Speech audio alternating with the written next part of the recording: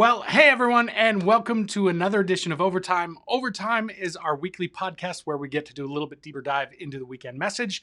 For those of you that have been here before, I'm Ben. That's Gary. Hey. Gary actually was one that was able to share with us this past Sunday as Josh was on vacation, so we're pretty excited. We get to switch things up. Gary's going to be kind of fielding all of our questions, and we do have a couple questions. We always want to encourage you that if you are checking us out live, you can ask us your question. You can interact with us on our 4 different feeds that we've got going on, or if you just simply have a question after listening to the message, you can email us overtime@clcfamily.church or even text us. So 610-869-2140. So that's a lot of announcements there.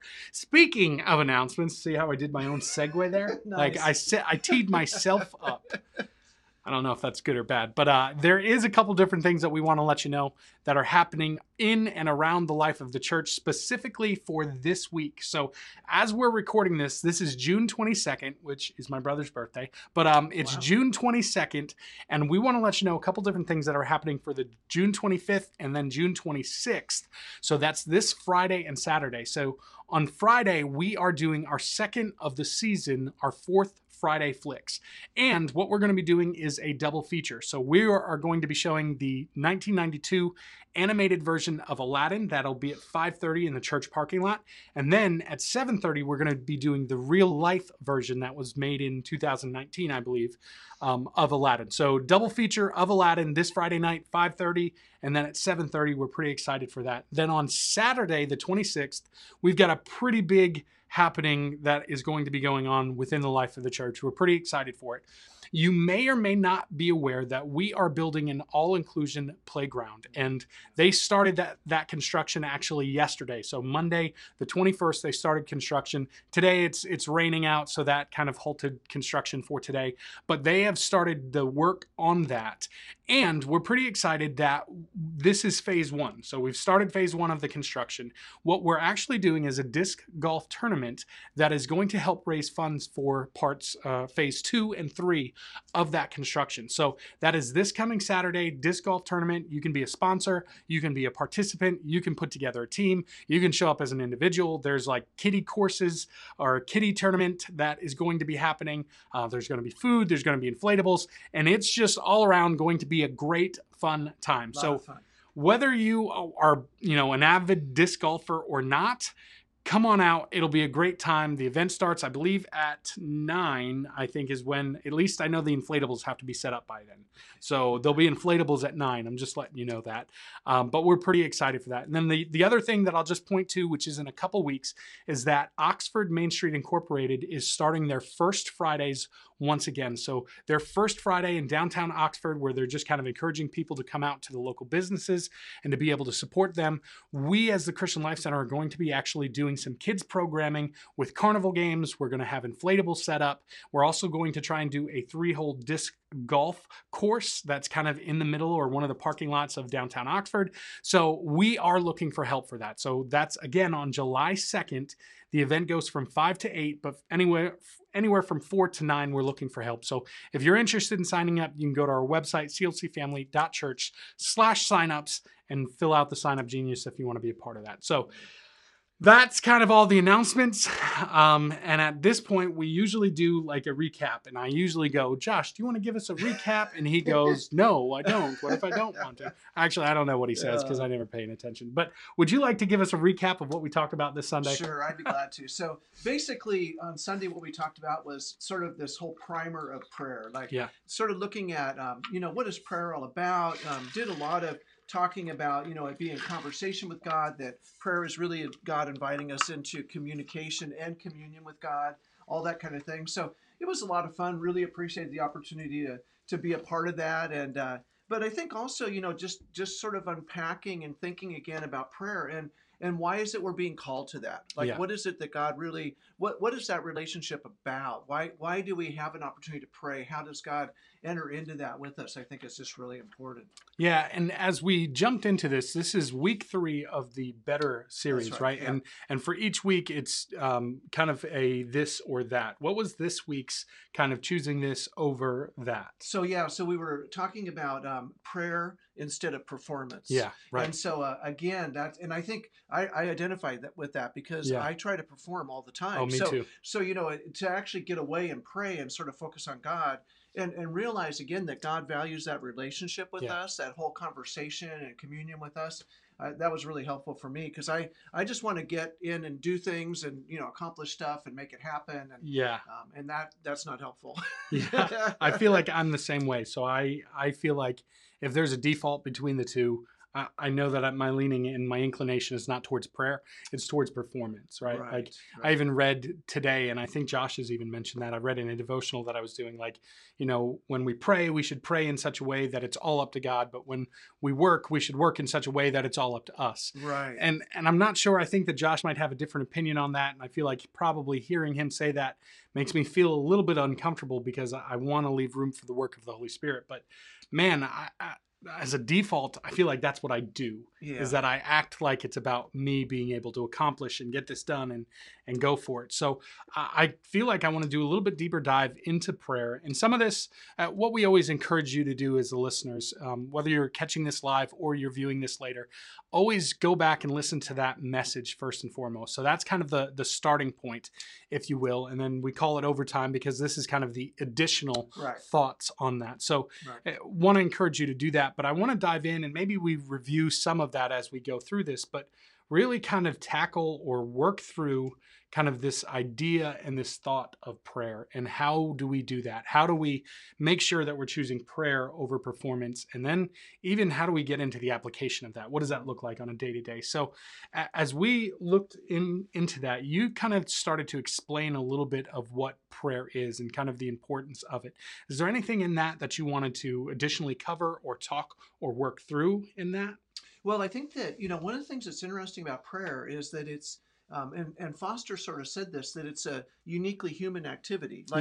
And he talked about how there's no other part of creation, no other being that's been created that actually has the opportunity to talk to God, but we do. Right. So I thought that was pretty significant that we're actually offered this opportunity by God to be in conversation with God and to be in with our Redeemer and our Maker. And so I felt like that was good. I think, that a lot of it, as we work through the Lord's Prayer, you can see the difference of how it is that God was reaching out. And one of the things that's interesting, Ben, I don't know if this is, maybe I'm getting ahead of us, but it's no, we can go in any order we want. Okay, good. So, Matthew's prayer and Luke's prayer are similar, except that Matthew's is longer. And that was interesting to think about. And so Luke gives sort of a boiled down version of the prayer. Yeah. And again, part of that was because Luke's audience, and we talked about this, like Josh has talked about the investigative journalist, right? That Luke is really writing, he's writing to Gentiles. And Luke goes from being somebody who's sort of along for the ride to actually where he then begins to see himself as part of the group. So there's some kind of a conversion or something that happens with Luke in the midst of that as well. But one of the things that happens is they, as he's going along with this, he starts to join into the band and see, how God is working in him. And I think that's a lot of it. Like, I think, prayer is this invitation into this relationship with God that we weren't sure we were invited into. And yet at the same time, God's like, yeah, come on, let's go.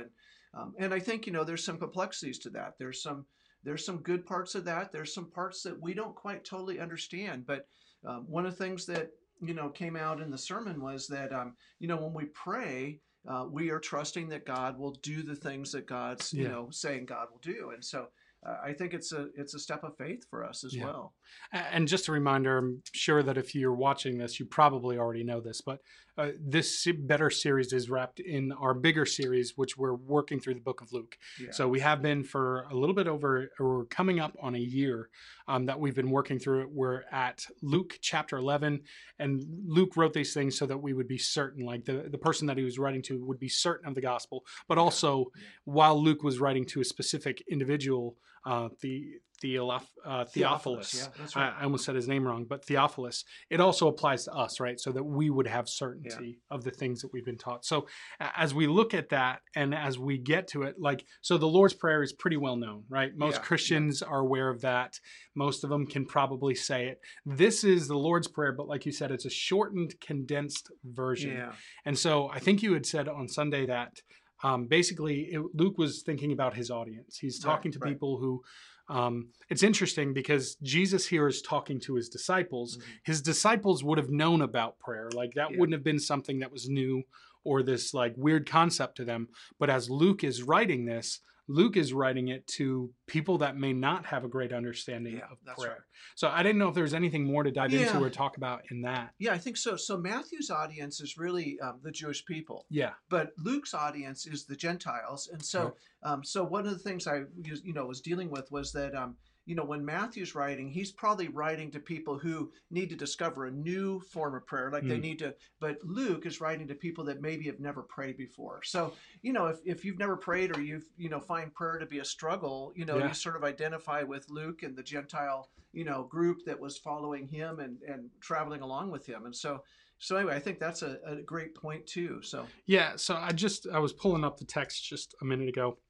And again, if you're live watching this, thanks for joining us. Feel free to write your questions in the chat feature on our website. We do have a question that was submitted to us that I do want to get to in a little bit, but I just want to work through this. So starting in the text, really all we did was cover 4 verses this week, right? That's right. And this is part of the reason why it's been almost a year that we've been going through it, and we're in chapter 11. Like we're taking our time. We're really diving deep into it. So, so we covered 4 verses of chapter 11. And it starts off in verse 1. It says, "One day Jesus was praying in a certain place." I'm curious if there's any significance to that, like in your study, if you came across, or if it's just Luke. It doesn't matter. Luke didn't record the details because it really takes the focus of the emphasis away. Well, I think the key to that is that that Jesus was actually modeling prayer. So one of the things that they picked up on was that Jesus was actually showing them and modeling for them how they prayed. And then the thing that's interesting about that too is that leads them to the question. Yeah, right. So that's exactly it. So it's the first sentence, one day Jesus was praying in a certain place. And then it says, when he finished, one of his disciples said to him, "Lord, teach us to pray." Yeah. Just as John taught his disciples. So I feel like even in that question, and I think you did talk about this on Sunday of kind of this sincere question or response. But also as I look at it, there's this comparison there that I don't know, is that a dangerous comparison or not? Almost like disciples are supposed to learn how to pray. So Jesus teaches to pray just like John taught his disciples to pray so that we can pray better than John's disciples. I don't know. Maybe that's just my reading into it. But I think the bottom line is that Jesus has modeled prayer enough that they're now getting the picture that they're actually invited into this kind of prayer. And I do think, I think it's interesting because the disciples, and this is one of the things I said in the sermon, was the disciples would have actually understood prayer. I mean, they would have known more about it than they took on or pretended they did, because, one of the things that happened is they were going to synagogue and they would pray at synagogue. And, there were all these different places they actually were praying. Mm-hmm. So there's a little bit of a misnomer. I mean, they actually understood prayer more than they let on, but, they're looking for, I guess, a fresh way of approaching it. Yeah. Okay. That makes sense. Because I feel like I always need to be retaught the things that I already know. Yeah, right. Like taking a fresh look at that. I agree. Especially if Jesus is my rabbi, right? Like if I'm following Jesus, like this is my master. This is who I want to emulate. So therefore, it would make sense, that question of going, you teach us how we should do it, because they were the disciples of Jesus. So that's right. I guess that makes sense. Yeah. And so Jesus's response to this, and it's interesting, at least Luke, he doesn't record anything more. He just says to them, right? Like, it's not like Jesus sat him down and he said, okay, you've got to do X, Y, and Z. And before you go to prayer, he just said, he said to them, when you pray, say, Father, hallowed be your name, your kingdom come. And I'm just going to read through the end, and that way we've kind of already done it. So this is verse 2 into 3. Your kingdom come, verse 3. Give us each day our daily bread. And verse 4, forgive us our sins, for we also forgive everyone who sins against us. And lead us not into temptation.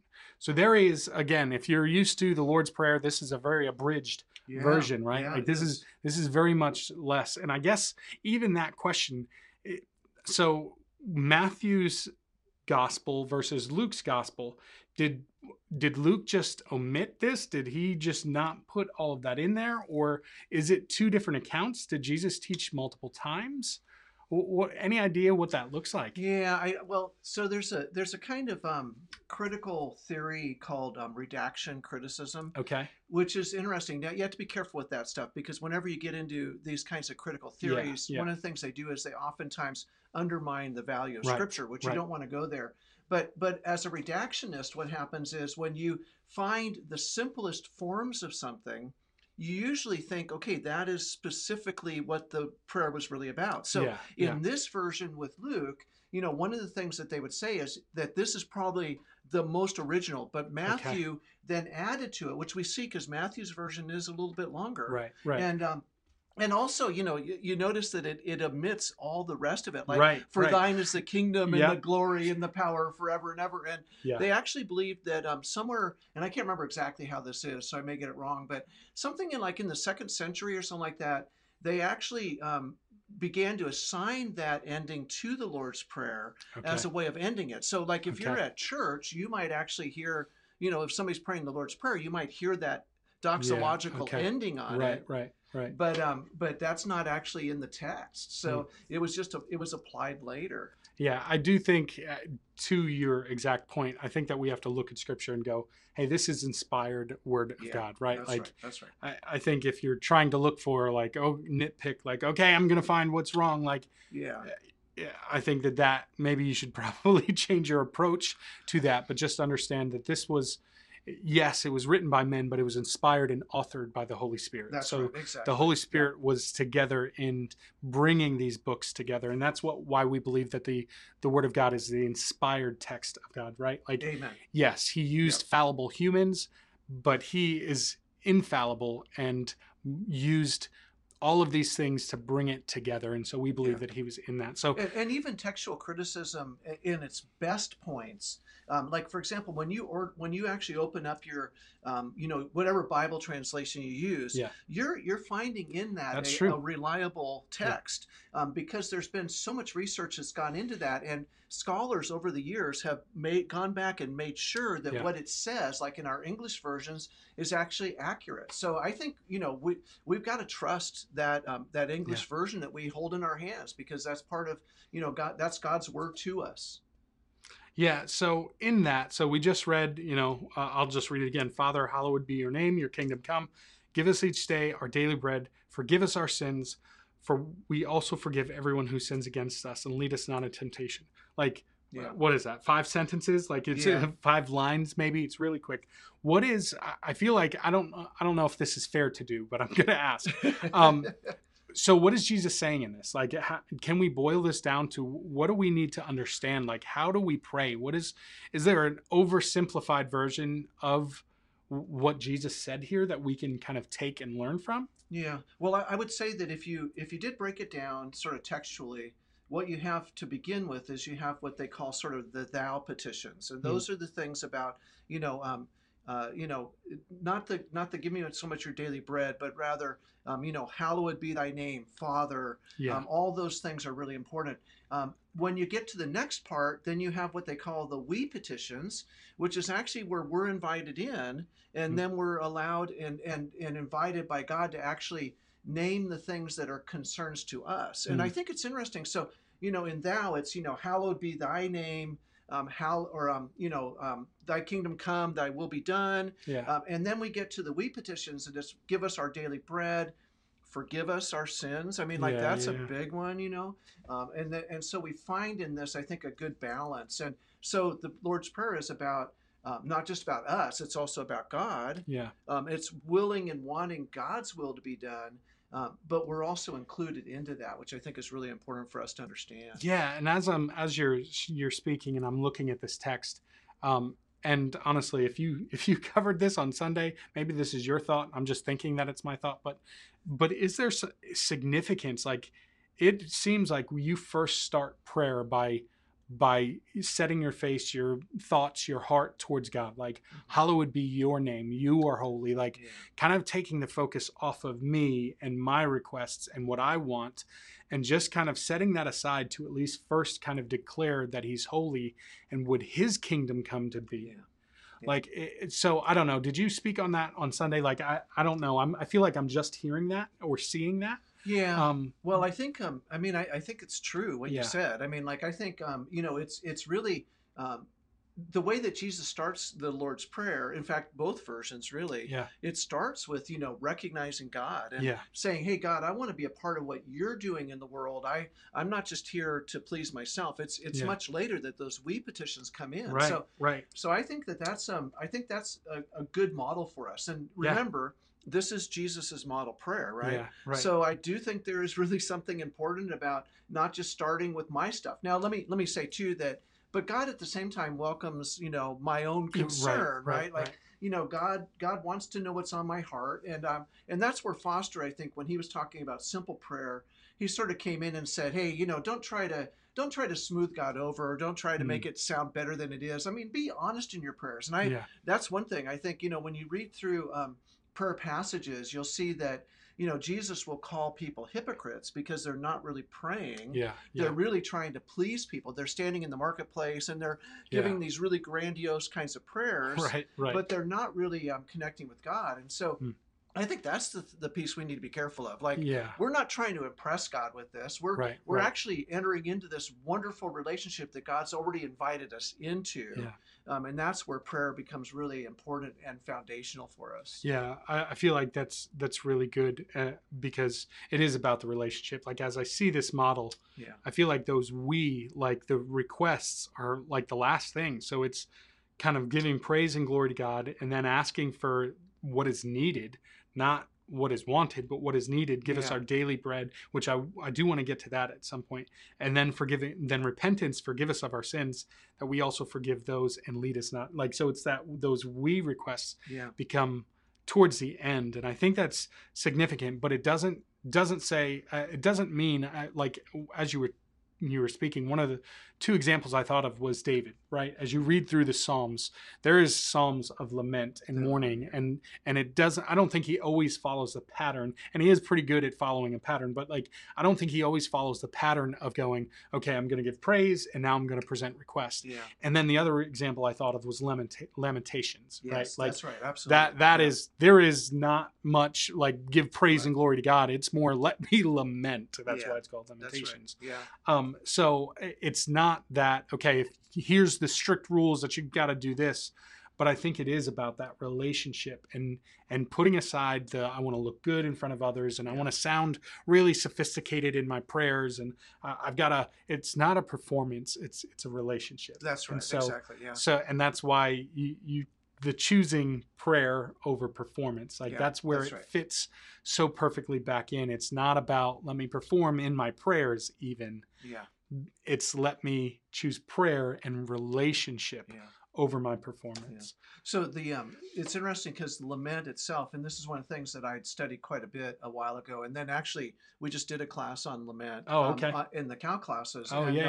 But one of the things that's true is lament actually has a form. Like, it starts off with, where are you, God? Did you leave me? Are you still not listening to me? You know, where have you gone? And then, but what happens is as you go through the lament, eventually the psalmist says, but God, I have trusted you in the past and I will trust you now. And so there's a whole sense of this complaint that comes out, but then the psalmist begins to have a change of heart. And I think one of the things we don't understand about prayer is that, you know, we think we have to somehow impress God or be, you know, more for God, or that somehow, you know, God, we need to somehow manipulate God. And what we don't realize is that God's actually already for us and is able to enter into whatever pain and sorrow we're experiencing. and wants to be there right with us and lead us through that. So I think that's really important for us to get that God is actually in the midst of all that with us. Yeah. I feel like I am completely off of notes. Like I tried to take some notes and like go in a certain order. I don't know. I'm just enjoying. Okay. I'm enjoying the conversation. One of the things that I'm just doing this off of memory was you took some time to explain verse 3, give us each day our daily bread, like our need. Yeah. Was there anything more in that? Like, I think I'm trying to recall, honestly, my question. So is there more in that you wanted to talk through about the daily bread part of that and what that signifies even within the prayer? Yeah. So I think the main thing it's really saying is, God, whatever it is I need, I really am trusting that you will provide that. And so the reality is that that daily bread, may seem sort of insignificant, but it means that God actually cares about our daily sustenance. Like God actually wants to provide for us the things that we need. And I think that's really important for us to understand.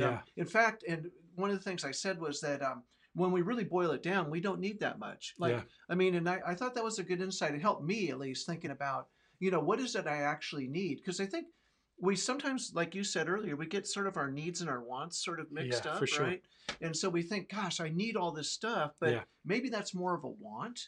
And so I think that the Lord's Prayer actually helps us to sort of sift through that kind of thing to decide, what it is we really need and where God really is in that.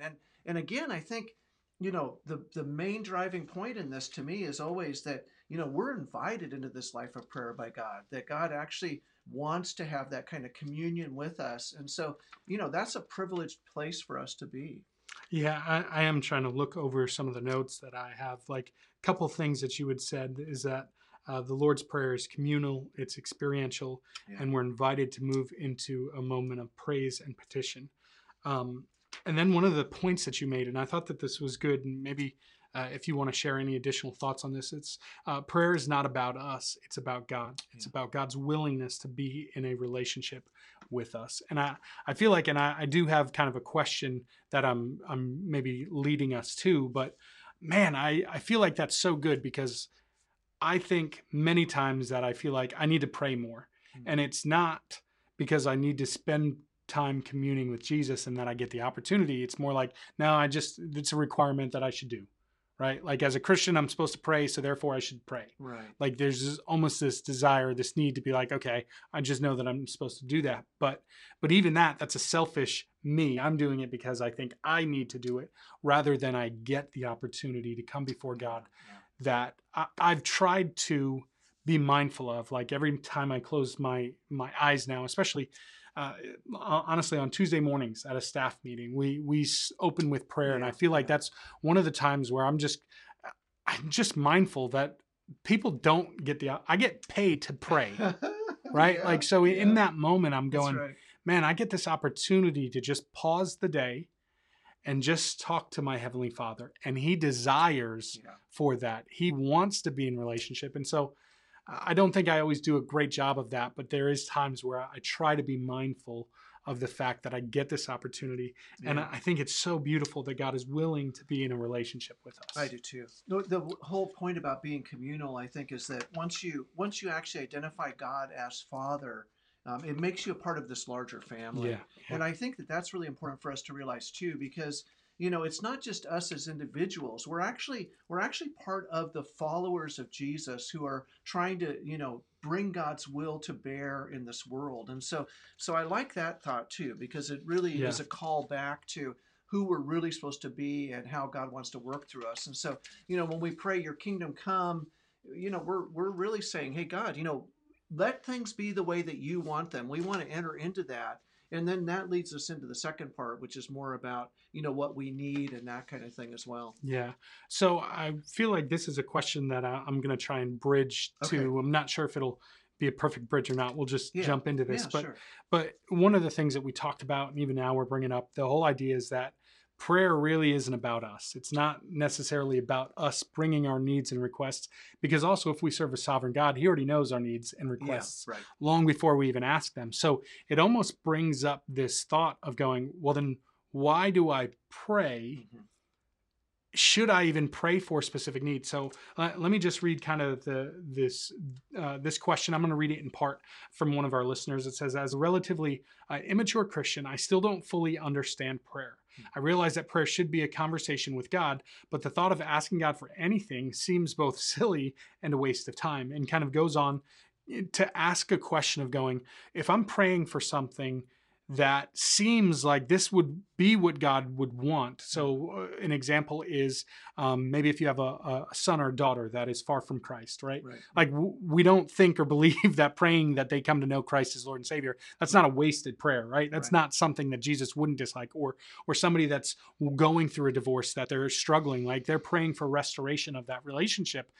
But if it doesn't seem to happen, like so when you're praying for hard or difficult things and it doesn't seem to be answered, but if God already knows that, should we even pray for that? And kind of I'll read the last part of this question too, so it's kind of a long question. Sorry, you're gonna have to try and remember all of this. And so the question kind of goes, so why ask God for anything other than wisdom and understanding?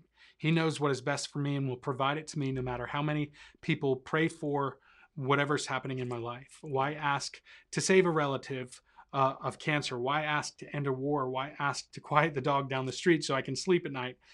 How can our prayer change the world when we know that God has already decided what we need and will provide it to us? So I feel like that's a fair and valid question as we're going, hey, prayer is not really about us.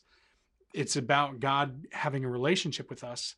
So any thoughts to that? I feel like I have thoughts, but I'm very curious yours. Well, I think that in a way the writer sort of answered his own question, because I think the reality is that actually, God already knows, and this is where the trust piece comes in. Like I bring my life before God and I lay it right before God and say, hey God, I need your help. Like I need you to show up. I need you to do what needs to be done.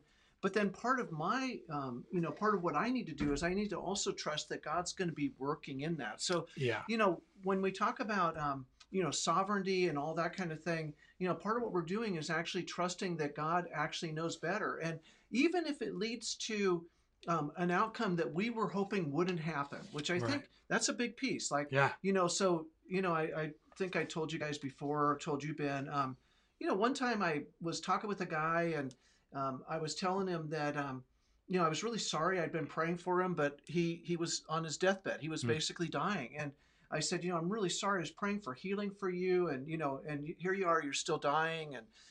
And he said, well, he goes, but you don't understand. He said, I haven't talked to my son in 15 years. And I actually just talked to him the other day and now we're good. And he said, so that's what I've been praying for. So I think, again, no, we don't always get everything. It's not like a Aladdin's lamp. We, stroke that and all of a sudden God comes out and does what we want. That's not how prayer works. But at the same time, we are invited into this relationship with God, who's a father, who wants to walk with us, wants to be with us, and wants to lead us through whatever it is we're facing. And I think that that's really important. We've got to remember that compassion part of that God is actually there with us, and that God's not going to ever leave us nor forsake us. I mean, that's a really important part.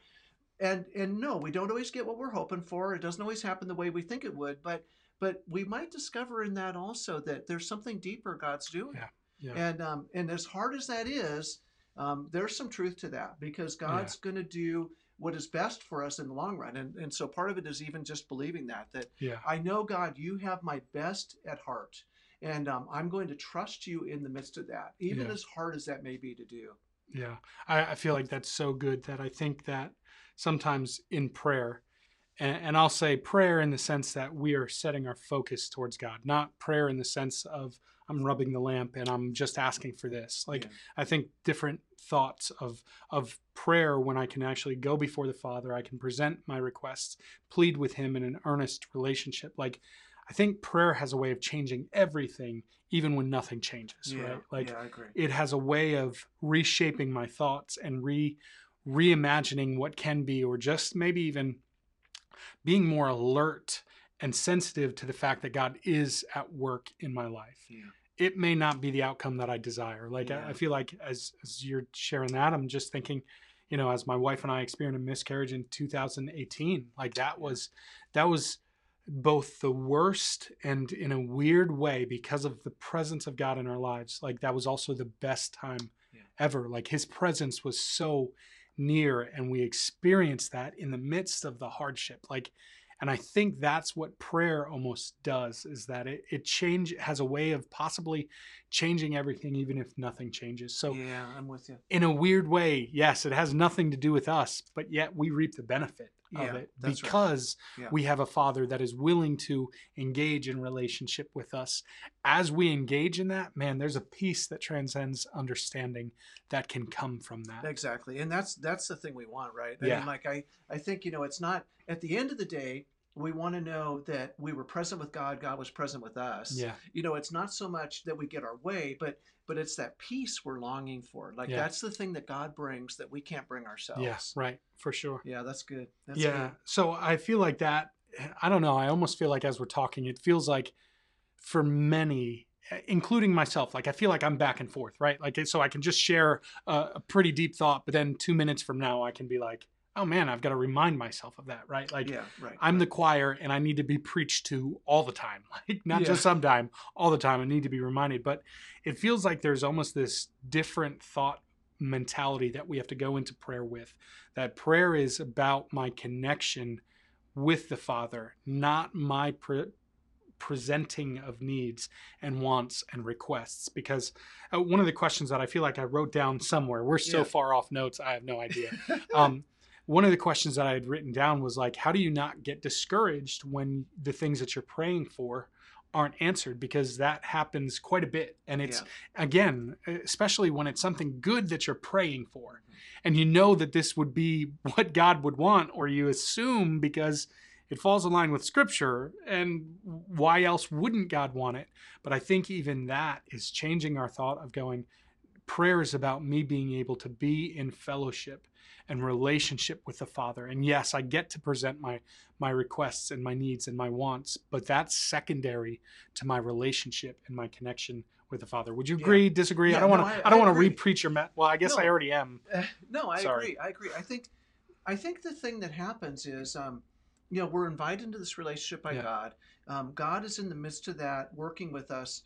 And when we don't necessarily get the things that we want, it doesn't mean that God's done with us, because God's going to bring us where we need to be in that next season of life. And so again, like today, the person who had the questions, right today, you're thinking, oh my gosh, how in the world am I going to ever, recover from this?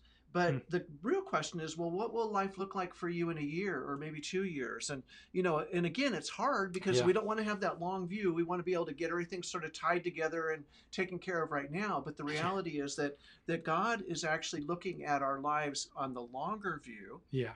And is with us in the midst of it. So again, I think recognizing God's goodness and grace. Yeah. In fact, one thing I would say too is that, and I don't think I even talked about this in the sermon, but, actually being able to be grateful. Like, what are the things we're grateful for? That's something to grab a hold of and just say, God, thank you that today I woke up.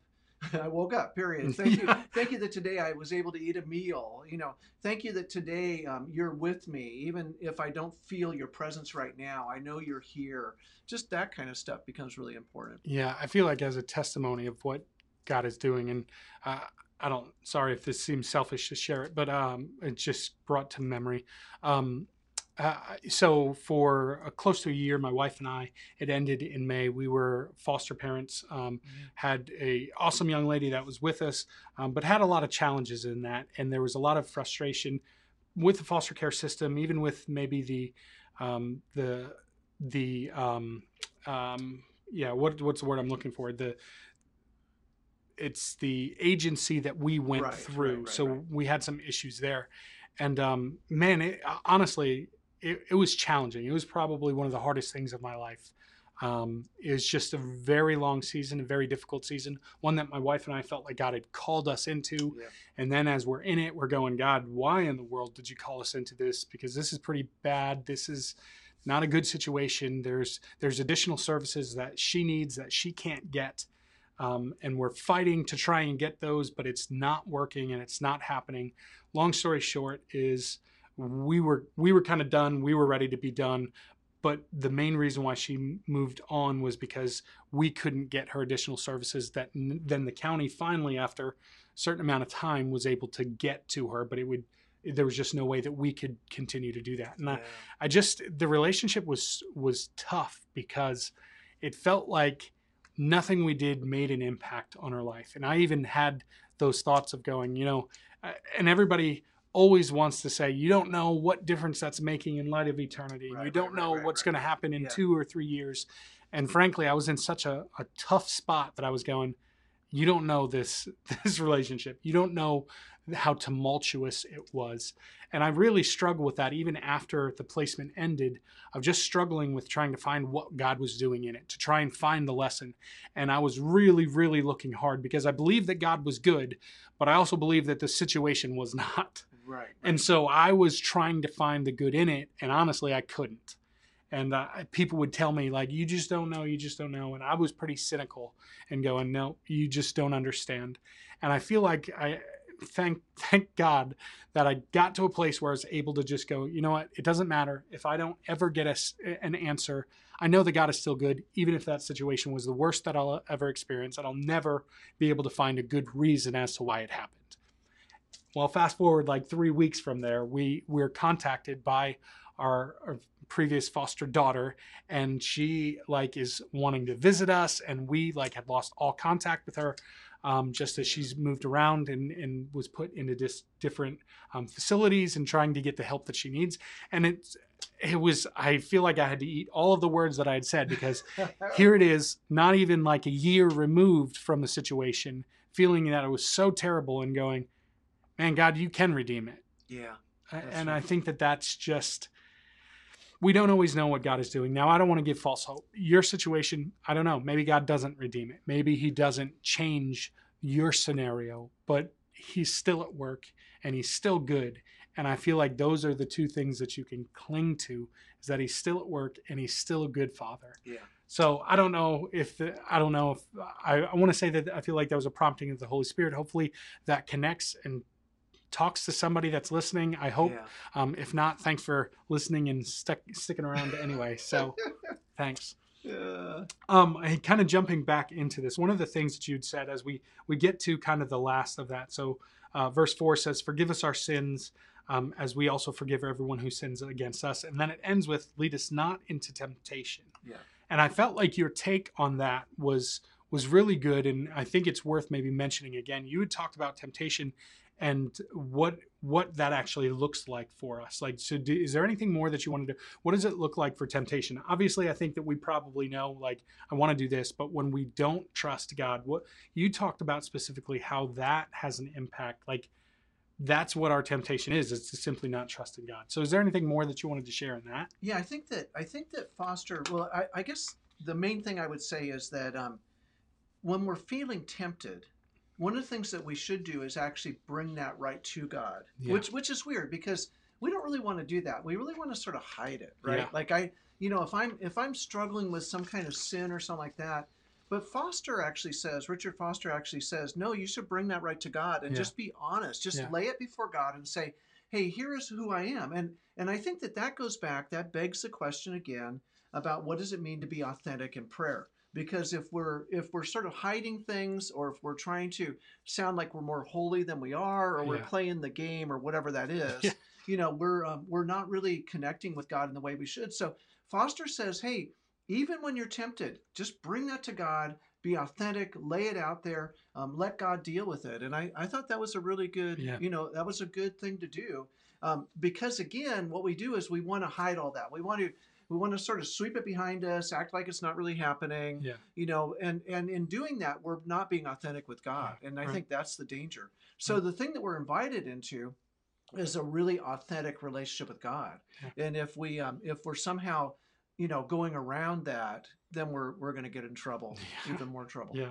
And what's amazing is that that's okay. Right? We can do that. Yeah. On Sunday of all mornings, right?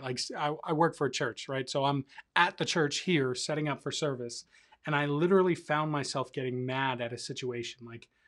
and honestly, the situation was mostly in my head, right? Like, so it's me imagining things, and I found myself getting worked up, and there was a moment where I got to go, okay, God, I'm getting worked up and nothing, and I'm getting worked, and I don't want to do that. And I think that it requires brute honesty, because I feel like in that there was a confession, and I was able to let it go after going, God, I recognize I'm getting worked up, and I'm not really sure why, but I'm starting to feel feelings, and I don't think that these feelings are of you. So Lord, I just want to release that to you. That's good. And it helps. Like, and it doesn't mean that it wasn't like a switch. Like I was bad and then I was good. I think that there was a little bit of time, like just going, okay, relax. But I think even part of it was recognizing it in me and then bringing it to God. Yeah, that's good. Just spending some time. I like that. I like that. Yeah. Well, I don't know if there's anything, honestly, I didn't have good notes. Like, we're just everywhere, as I mentioned like 3 times already. It's all good. But I do want to talk through the action steps. Like, how do we get better at prayer? How do we get better maybe at spending time or creating margin in doing that? So I wanted to talk through maybe some of the action steps that you had from the message and play that out maybe a little bit more. Okay. Yeah, so I think that, there's, realizing we're invited by God into this, prayer relationship. I think that, some of the action steps are things like to begin praying the Lord's Prayer. Actually, if it is a model prayer, which it is, then maybe you begin by sort of dividing that up and saying, okay, God, here I am. I'm going to start off by really recognizing who you are, your Father, your kingdom come, your will be done, all that kind of stuff, and then going more into the things we need. There's an old acronym called ACTS, which adoration, confession, thanksgiving, supplication.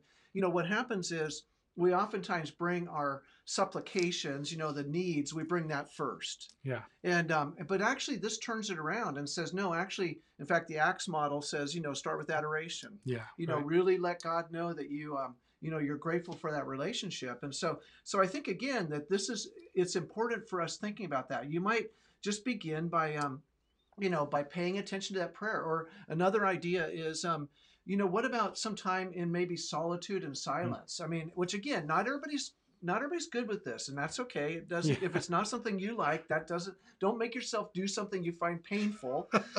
But the reality is that, and actually, I've been doing this lately. I've been starting my day with like 15 minutes of just silence. But the way I use that is I use it as a way of sort of reframing and sort of getting myself right with God, so that I can then face the day with God together, kind of thing. Yeah. So not everybody that works. It's not, it might be that it's just a simple prayer, or like, we said, maybe it's a matter of saying, Father, Heavenly Father, 3 times, what's the thing you're going to do that will sort of get your mind off of all the stuff that's out there and everything else you're worried about, but get you focused on God. Yeah. I felt like one of the things that you said, which was good, was to give 5 minutes. Like, don't go short, don't go dedicate. And I feel like that goes to the heart of it. And I agree. I don't think that if it's a chore for you to sit still for 5 minutes, maybe that's not what God would have you do. Like, I agree. And to be honest, this comes from a guy that spent 2 years journaling and hated every second of it. But I thought it would be a great discipline. Then finally, after 2 years, I was like, Lord, you love me, and I'm not journaling ever again. Yeah. And Don't do stuff that's painful. That's not worth it. So, but I think that what is important in that is, don't just give up. It would be terrible if you go, okay, it's not journaling. It's not this. It's not, well, I tried everything and I can't do it. Like, I would encourage you to keep working at it and to find the margin and the time to be able to set aside to try and be disciplined in that, whether it's breathing and just kind of settling your mind and then going to the Lord in prayer, whether it's saying the Lord's name or just saying, okay, here's the 5 minutes or 10 minutes or whatever that looks like. I think that the important part is practice. Yeah. So Henry Nouwen had said this, that sometimes when we sit down to pray, he said it's like monkeys jumping around in a banana tree, Right. And I thought that's such a great image. And Nouwen I've been a big fan of Nouwen for a long time. Yeah. But he also talked about, sort of just bringing yourself to God, allowing God to hear what you have to say, all that kind of thing. But it might be, again, that your focusing process is just a matter of saying, Heavenly Father 3 times or whatever that would be. But something that gets your gets your head sort of where you want it to be when you're praying. So, right. so I think that's where spiritual disciplines, I think, come in. They're important. Yeah. But again, not every spiritual discipline is something that we enjoy. So being able to process and figure out, what disciplines work for you, I think is really important. Yeah. I feel like for me as an ADD, I have a ton of thoughts. I have a really hard time settling my mind. Right. One of the things that I feel like works for me is that I tend to put on worship music as kind of the attention grabber. Good. Like, especially if it's new, like if it's unheard worship music, it just has a way of me being able to hear the words and honestly be able to focus on God a little bit more. Like you talked about maybe if lighting a candle or I forget what the other example that you use, but like a flower. Like a focal point. Focal point. Yeah. I feel like mentally music tends to do that for me. That's now good. that doesn't mean that I shouldn't be silent ever. There's times where, man, just being silent is, and if I'm being honest, it's usually through worship, like through music that I'm listening to, that I kind of quiet my mind. But there's times where it's just turn everything off. And because I don't do it as often, it's like, wow, that was really cool. Yeah. Like that was really awesome that God showed up in that moment. And usually that moment's like 2 minutes tops. Right. Because then it's slowly like an avalanche. It's one thought, then another, then another, then another. And then I'm back at my ADD self. Like that's just part of the way that God wired me. Yeah, but see, I think it's good. It's good that you know how God wired you and you can figure that out. So I think that's the key, right? So again, not every spiritual discipline is good for everybody. It's just a matter of how do we find the thing that works for us. So, yeah. So I'm trying to look through if there's any other thoughts. I don't think that there was anything else that I wanted to get to. If there was a question, I know that I had some conversations with some folks this week that I'm not sure if I portrayed your question well, but I think that we've answered that. But was there anything else additionally that you wanted to share, or any thoughts that you've had even since Sunday, or anything that was maybe left out of the message? Any final thoughts? No, it was really nice to be back in person. It was good to have you back too. It's been like a year, so it's been a while. So yeah, so that was really nice. Really appreciate that. It was fun. Thanks for meeting me at the screen, to say goodbye to everybody, all that kind of stuff. I was looking at the C.S. Lewis quote, and and he says this. Maybe this is a good way of summarizing it. That in prayer we lay before God what is in us, not what we want to be in us. And I think that's a good way to maybe end this. Quote. It's just how do we just remember again? It's just that authentic time with God. So yeah. Well, we're going to wrap it up here a little bit early, I think. Oh, look at that, man. We got you like 8 extra minutes or something. So you're welcome. But we're going to go ahead and wrap it up here. Thank you so much for joining us. We always want to say, if you have a question regarding this past week, an upcoming week, or even just something that you're walking through that you would like to present here at Overtime, you can email us overtime@clcfamily.church. You can also text us 610-869-2140.